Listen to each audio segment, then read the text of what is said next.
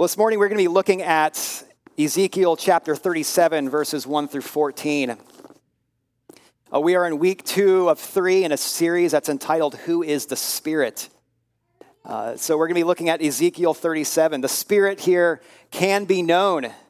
The Spirit ought to be known, and the Spirit deserves to be known because He is God, and He is equally deserving of glory and praise just as much as God the Father and God the Son.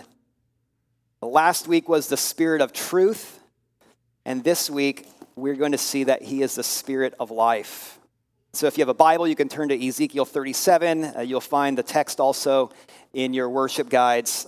Listen carefully because this is the word of the Lord. The hand of the Lord was upon me, and He brought me out in the Spirit of the Lord and set me down in the middle of the valley. It was full of bones. And He led me around among them, and behold, there were many, very many on the surface of the valley, and behold, they were very dry. And He said to me, Son of man, can these bones live? And I answered, O Lord God, you know. Then He said to me, Prophesy over these bones and say to them, O dry bones, hear the word of the Lord. Thus says the Lord God to these bones, Behold, I will cause breath to enter you, and you shall live. And I will lay sinews upon you, and will cause flesh to come upon you, and cover you with skin. Boy, that was a bad one. Cover you with skin, and put breath in you, and you shall live, and you shall know that I am the Lord. So I prophesied as I was commanded. And as I prophesied, there was a sound, and behold, a rattling, and the bones came together, bone to its bone. And I looked, and behold, there were sinews on them, and flesh had come upon them, and skin had covered them. But there was no breath in them. Then He said to me, Prophesy to the breath, prophesy, Son of man, and say to the breath, Thus says the Lord God, Come from the four winds, O breath, and breathe on these slain that they may live. So I prophesied as He commanded me, and the breath came into them, and they lived and stood on their feet, an exceedingly great army. And then He said to them, Son of man, these bones are the whole house of Israel. Behold, they say, Our bones are dried up, and our hope is lost. We are indeed cut off. Therefore prophesy and say to them, Thus says the Lord God, Behold, I will open your graves and raise you from your graves, O my people. And I will bring you into the land of Israel. And you shall know that I am the Lord when I open your graves and raise you from your graves, O my people. And I will put my spirit within you, and you shall live. And I will place you in your own land. Then you shall know that I am the Lord. I have spoken, and I will do it, declares the Lord. Amen. Everyone wants to live. I don't mean that as simply avoiding death. I'm referring to living. What does it mean to be alive? To live a beautiful and a flourishing and a worthy life. We'll consider that after a while, but it's relevant to ask ourselves that because this is a passage here that's all about life. The Spirit of God reaching into dead places and bringing forth new life. He's always done that. He did that at creation. In Genesis 1:2, it says that the Spirit of God was hovering over the waters, that He was present and active in creation. And He still does that. He still works in the same way to give us life. And Ezekiel is given this vision of dry bones to illustrate this. God brings him this vision of going into a valley. And this valley, as he looks out, it's strewn with bones. We've seen images of death before. We look at our phones, we turn on the news, and we see bodies, piles of bodies in Ukraine. We see or maybe you've seen photos, maybe you've even seen footage from cleaning out the Nazi death camps filled with these piles of emaciated bodies. It's horrible. Images like that bring us shock and horror because we see the cruel reality of death, and death on such a large scale, and death all around. And Ezekiel's response would be similar to ours looking at that. As he looked out at the field of bones scattered about, it's a scene of great slaughter. And these bones have been there for a long time. These bones have been picked clean of all the flesh from the vultures and the scavengers. And it says that they were very dry. They were sun-bleached, lying about on the ground. And as you form a mental picture, though, don't just think of a bunch of skeletons in a field. Because the bones are strewn about totally disconnected from one another. Piles and piles of these old, dead bones. And God has brought Ezekiel here in this vision to a place that's filled with death and hopelessness. There's not a single sign of life here. Everything says otherwise. Nothing's been alive here for a very long time. And it doesn't seem that there could be in any way that there could be life that exists in this place. It's a scene of utter hopelessness. But it's also a cursed place, or rather, a people who had been cursed. Death without burial was regarded as a cursed experience in both the Old Testament and the ancient context in which these people, Israel, lived. If you died, you wanted to be buried. Because if your body was left out in the open, then it was left to the degrading act of being fodder for the vultures. And Deuteronomy 28 even lists, amongst all the covenant curses that God would bring upon Israel if they were unfaithful, he even lists being struck by their enemies and left out in the fields for the vultures as being one of those curses. This is a wretched, dead, lifeless, cursed place that Ezekiel sees before him. And I'm sure that he wanted to get out of there as fast as he could, but God speaks to him. He said, "Son of man, can these bones live?" I mean, the obvious answer is no. Life doesn't spontaneously restart among the dead, and certainly not in a place that's as hopeless as this picture we have here. But Ezekiel's response is so curious. He says, "Oh Lord God, you know." Of course, these bones can't come to life on their own. But Ezekiel also knows who it is who posed this question. He knows the power of God. If these bones are to live, it has to be by God's power. But he doesn't refer to his ability. He refers to God's willingness. Of course, God can make these bones live. But will he? Will he bring life out of death? And God appears to be willing. But he tells Ezekiel, though, to do perhaps the most asinine thing imaginable. He says, "Preach to the bones. Preach to the bones and they'll come to life." He says, "Prophesy to the bones." And prophecy in the Bible isn't complicated. When you think of that, it's just speaking the word of the Lord. In other words, it's preaching. Stand before the piles of the dry, dead bones and start preaching to them. Pronounce the words of the living God to these who are slain. But you have to be alive to hear, right? How is this going to work? I don't know the last time you've seen a skeleton or a skull, but you know what? Skulls don't have ears. But Ezekiel, though, obeys.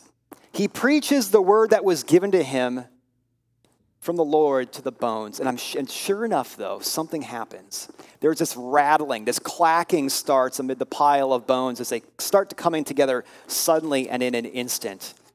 A femur from one pile comes together into a hip from another pile where a radius and an ulna in separate piles connect together, and then they connect to a scapula and a humerus. It's already rejoined there. And in a moment then, all of these bones are pulled together out of their chaos, and they're organized. They're no longer piles of bones here, but they are fully formed skeletons now laying on the ground. And then sinews start to come forth, and they start to bind the bones together. And then after that, flesh comes out, and it covers the bones. It fills them out. And then skin begins to grow over it all. Ezekiel's witnessing a reverse of normal body decomposition before him. Not only is order coming out of the chaos from the scattered bones, but they're being recreated back into flesh and blood bodies. It's as if when they were unzipped at death, they're being zipped right back together here. And so they're no longer dry bones. They're bodies that have been brought together miraculously. But what did God say to Israel? What did God say to Ezekiel? "Son of man, can these bones live?" Well, there's still no life in them. They're still dead bodies. And God says to prophesy again, keep preaching the word of the Lord. But this time he says, preach to the breath, preach to the wind. At this point, you might be asking why I'm preaching this in a series on the Holy Spirit. Where are you taking us with this right now? Well, this is actually a passage about the Spirit. Because the Hebrew word for spirit is also the same word for breath and wind. They're all the same. God tells Ezekiel to preach to the breath. It's a reference to the Spirit. He's essentially saying, preach to the Spirit. Call to and with the Spirit when you stand before these bones. And so even though it hasn't been explicit, we get the idea here that it's the Spirit who's at work here, giving life and reanimating the dead. And God says, say to the breath, say to the Spirit, come from the four winds and breathe on these slain so that they might live. The four winds from the four corners of the earth, representative of the whole earth there. This is the divine breath. This is the Spirit of God that covers the entire world, giving life and sustaining all things. And now this is the Lord who's telling Ezekiel to appeal, to come and bring life here. This is the very breath of life from creation and sustaining all things, now coming into these very bones and exerting his same recreating power that he had at the very beginning. And the Spirit blows and breathes into them, reanimating them so that they come to life and they stand up. He turns these lifeless, hopeless, cursed pile of bones now into an army. Life has been brought into the most unimaginable place, and it's done the most unimaginable thing. And the curse over them seems also to be gone as well. Because if not, you'd expect them to stand up alive and then to fall back over dead again. Their life, though, is a sign that the curse that they received is over now. Son of man, can these bones live? Absolutely. But not only by God's power, but by his willingness. But why does he bring life in stages? Why does he recreate their bodies before then filling them with life? It reminds us that life is more than just merely physical. Being alive isn't just having a beating heart and a functioning brain. It's having a soul that's alive. And God is interested in the whole person, not just the body, not just the soul. He's interested in both. And to understand then what it means to be truly alive, we need to account for this. It's not enough to just serve him with our bodies, nor even just our souls. Being alive means being oriented towards him in both our bodies and our souls, the outside and the inner. And Ezekiel is undoubtedly baffled at this, as I think probably most of us would be. He's just witnessed the impossible here. But God doesn't just stop there. He tells him what this vision means. He applies it to his people, Israel, starting in verse 11. He says that the dry bones were a metaphor of what they had been experiencing. They were a people who had been ripped from their homes, who had been taken into exile in Babylon for their unfaithfulness to God. And now it seemed as if they were finally abandoned by God and had lost all hope, just like those bones. It was the curse of their own stubbornness and their own rebellion having come back upon their heads. The reason why is because they had consistently tried to seek life apart from God. What he had promised them, the privilege of knowing him as his special covenant people, and the means of life that he gave them just wasn't enough for them. But they wanted more instead. They wanted to try to find life apart from knowing God and his promises. And as they did so, as they tried to find life apart from God, they ended up breaking faith with him, and they experienced death. In an actual real way, not just theologically, but really spiritually here, the bones inside of them were the bones that were in the valley. They were the people who were dead, but dead on the inside. They were people who were cut off, who were cursed and had no hope. They were powerless to do anything to pull themselves out of their hole. Not only a physical hole as they sat as slaves in Babylon, but also a spiritual hole as they kept falling prey to their own desires day after day and generation after generation. Son of man, Can these bones live? Not on their own, but God's able to raise the dead. Is he willing? Can they live? Yes, because he promises Ezekiel what he would soon do with them. He would bring them back from the dead and restore life into their bones. He would recreate them from being a dead people into a great army, but yet so much deeper than just the outside. It is a life that would penetrate their very hearts. He would bring their souls to life. He would make them truly alive. And how? By the Spirit, by the breath, by the wind working in them, bringing them to life and restoring life to their bones. And this life, then, it says, would lead them into a true knowledge of the Lord. They would know him as more than just as God over all or just the lawgiver, but they would know him as their covenantal Lord who had entered into a relationship with them and who would never break faith with them, who had not abandoned them. They would know him and know him deeply as being faithful to his covenant to resurrect them and to always be their Lord, even despite their own unfaithfulness. In fact, knowing his life-giving graciousness would open them up to a whole new facet of their knowledge of him. And having that knowledge, knowing God as their Lord who resurrected them from the dead, that would lead them to be a worshiping people who lived in faithfulness. A people who were given life as whole people. As in their new lives, they could actually serve him with their whole selves. They could do so with enlivened bodies and enlivened souls. And all of this would come from the Spirit of life sent by God to raise them up. And it's the same Spirit who continues to work today. This vision here, the Spirit's work, wasn't just for Israel, but it also applies to us.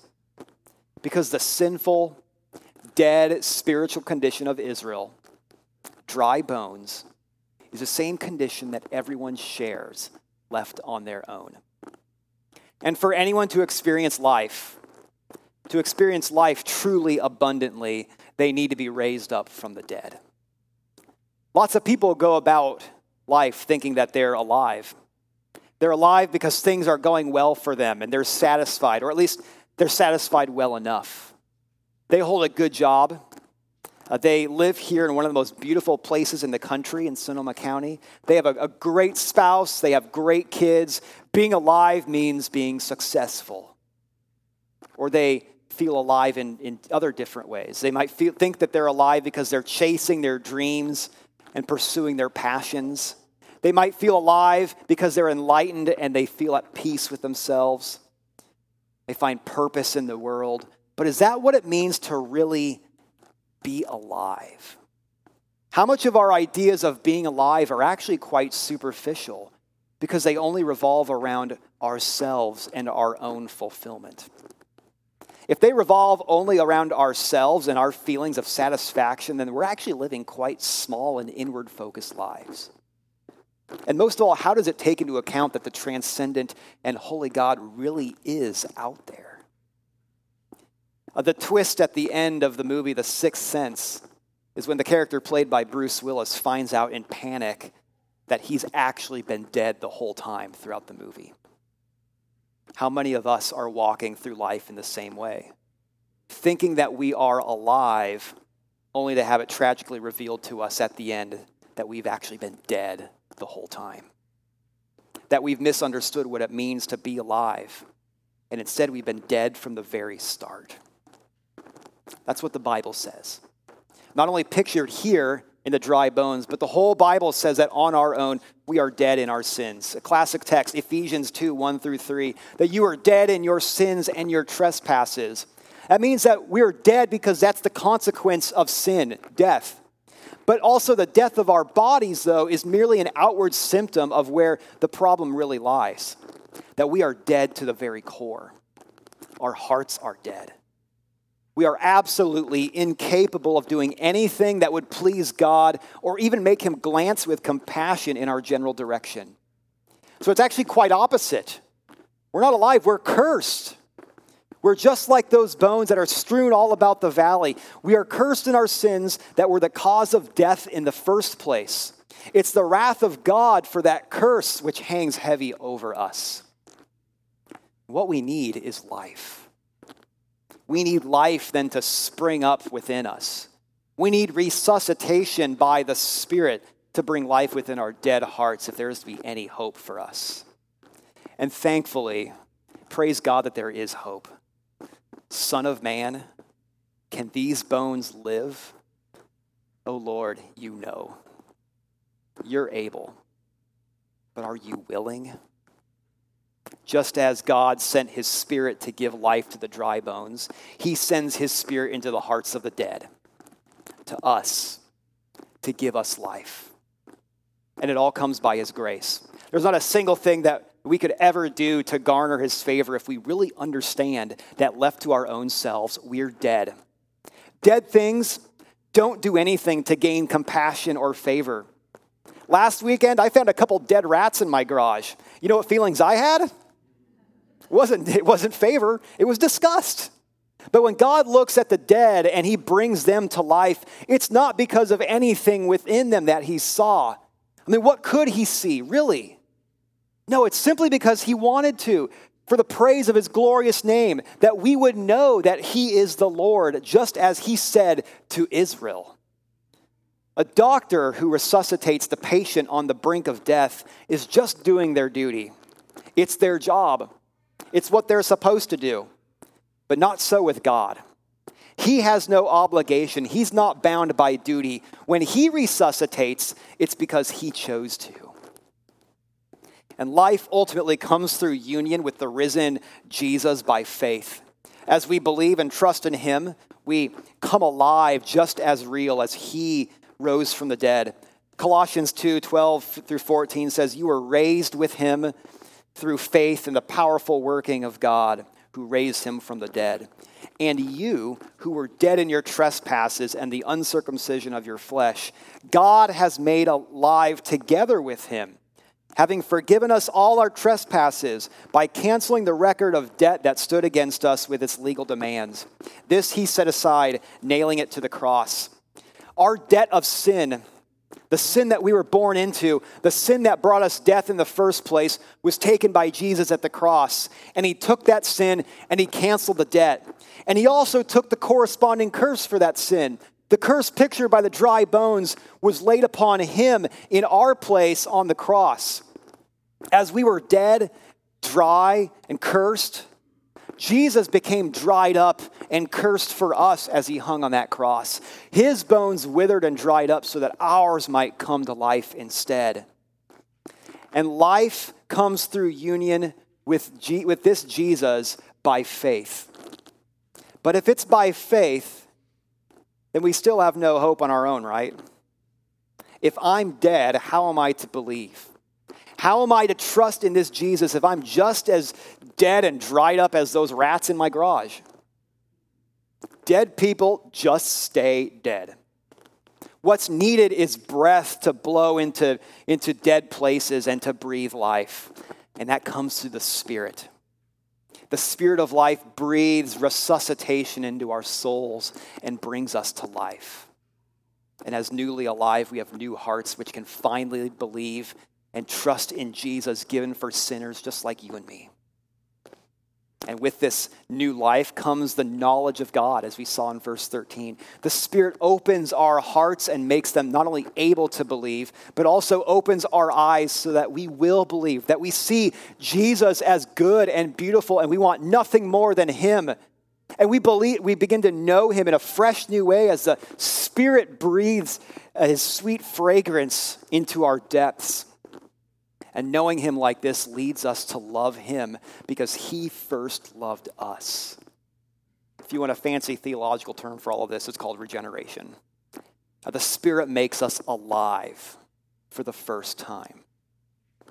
If you believe in Jesus, it's only because the Spirit has made you alive. In other words, it's all by God's grace.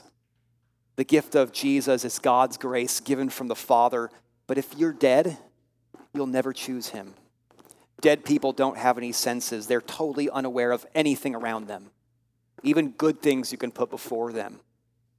You can have Jesus presented to you over and over, but without life, you will never believe. But the gift of believing Jesus is also God's grace given to us by the Spirit. And if you don't believe, there's nothing that I can do to convince you of the gospel and of your need of Jesus. But the Spirit can, and the Spirit does. He can give life to your bones. And as we read here, God is willing. If you're pondering these things, and pray that he would come and bring you life. But the Spirit's life-giving initiative also, though, has deep ramifications for those of you who do believe. Namely, how far does your understanding of God's grace go? Well, how dead were you? There's an inverse relationship between understanding our dead states and God's grace. If we were dead, not just mostly dead, not dying, flatline dead and unable to do anything to even get God's attention, then we ought to fall flat on our faces in worship. To quote a book from one of my seminary professors, it puts the amazing back into grace. It ought to kill any pharisaical tendencies that we might have. Understanding the Spirit's life, conversely, kills any sense of self-righteousness or inflated ideas of our own selves. And instead, what do we do? We just simply place our hands over our lips in silence at his mercy. We see more than just his ability to save or to raise from the dead. We see his willingness to save because we've received that personally. We are enlivened in body and soul. And it becomes our responsibility then to serve him body and soul, to worship him body and soul. It makes us grateful for what we have and especially for having God as our Lord. It makes us less stingy because we have been given so much in our desperation. It makes us quick to repent. It makes us quick to forgive. It reveals to us that truly living is more than being comfortable or enlightened or following our own pursuits. But true life is knowing and worshiping this God. The Spirit of life, or Spirit gives life to raise us from the dead. But how does that happen? What's the ordinary way for us to expect for this to happen? Because if there's not some means, then the Spirit just gets us in some way. And if there's not some means through which we can anticipate him to work, then when can we expect him to do so? Or do we just sit around waiting for him to do whatever he's going to do, whenever he's going to do it? Well, what did the Lord tell Ezekiel to do? Speak to the bones. Speak God's word to them. Preach. As Ezekiel stood before the dead and dry bones and he proclaimed God's word to them, the Spirit went out with that word and brought forth life. Would we expect God's Spirit to work in any different way still today? Circumstances might be different over the 2,500 year gap between Ezekiel and us. Attention spans might be shortened. Abilities to sit might have changed. Demands and expectations of people change. But you know what hasn't changed? The human condition. That we are dead bones apart from God's grace. And if the Spirit doesn't go forth and work through God's word as it's in Scripture here, and as it's proclaimed from Scripture, then we are still dead. No matter if we live in ancient Israel, or the Roman Empire, or the postmodern West, or whatever else is just the next stage of human civilization. A church that doesn't give focused attention to preaching the word of God, that is centered on Christ crucified and raised, is a church where the Spirit isn't ordinarily working, which is a dead church full of dead people. But a church that devotes itself to preaching can expect the Spirit to bear fruit. A new faith, people growing in faith, demonstrating that faith with fruit, confessing their sins, extending grace and forgiveness, unity with one another, loving God, loving their neighbors, and having hearts that are willing to do so in more radical and beautiful ways before. That's why we come back here week after week, and we want to hear what God's word has to say, because this is where the Spirit goes forth and brings life again to our dead bones. Week after week, as we hear God's promises to us in Christ Jesus, it's the Spirit who puts flesh on our bones and fills our lungs with new life yet again. This is where we grow in grace. This is where we grow into knowing how we live as people who are alive. And the cure for feeling dry and dusty then isn't by keeping yourself away from worship. It's actually quite the opposite. Dusty people and dry souls need more than anything to have the life-giving waters of the Spirit poured out afresh upon them through the Word. So praise the Spirit of life. Not only did the Father have mercy to send his Son Jesus for us, but even when we were unable to believe, he also breathed forth his Spirit to resuscitate us and to make us his people with hearts willing to believe, to live, to be truly alive, far beyond our own self-focused conceptions of being alive, and to grow into communion with the living God himself. Let's pray.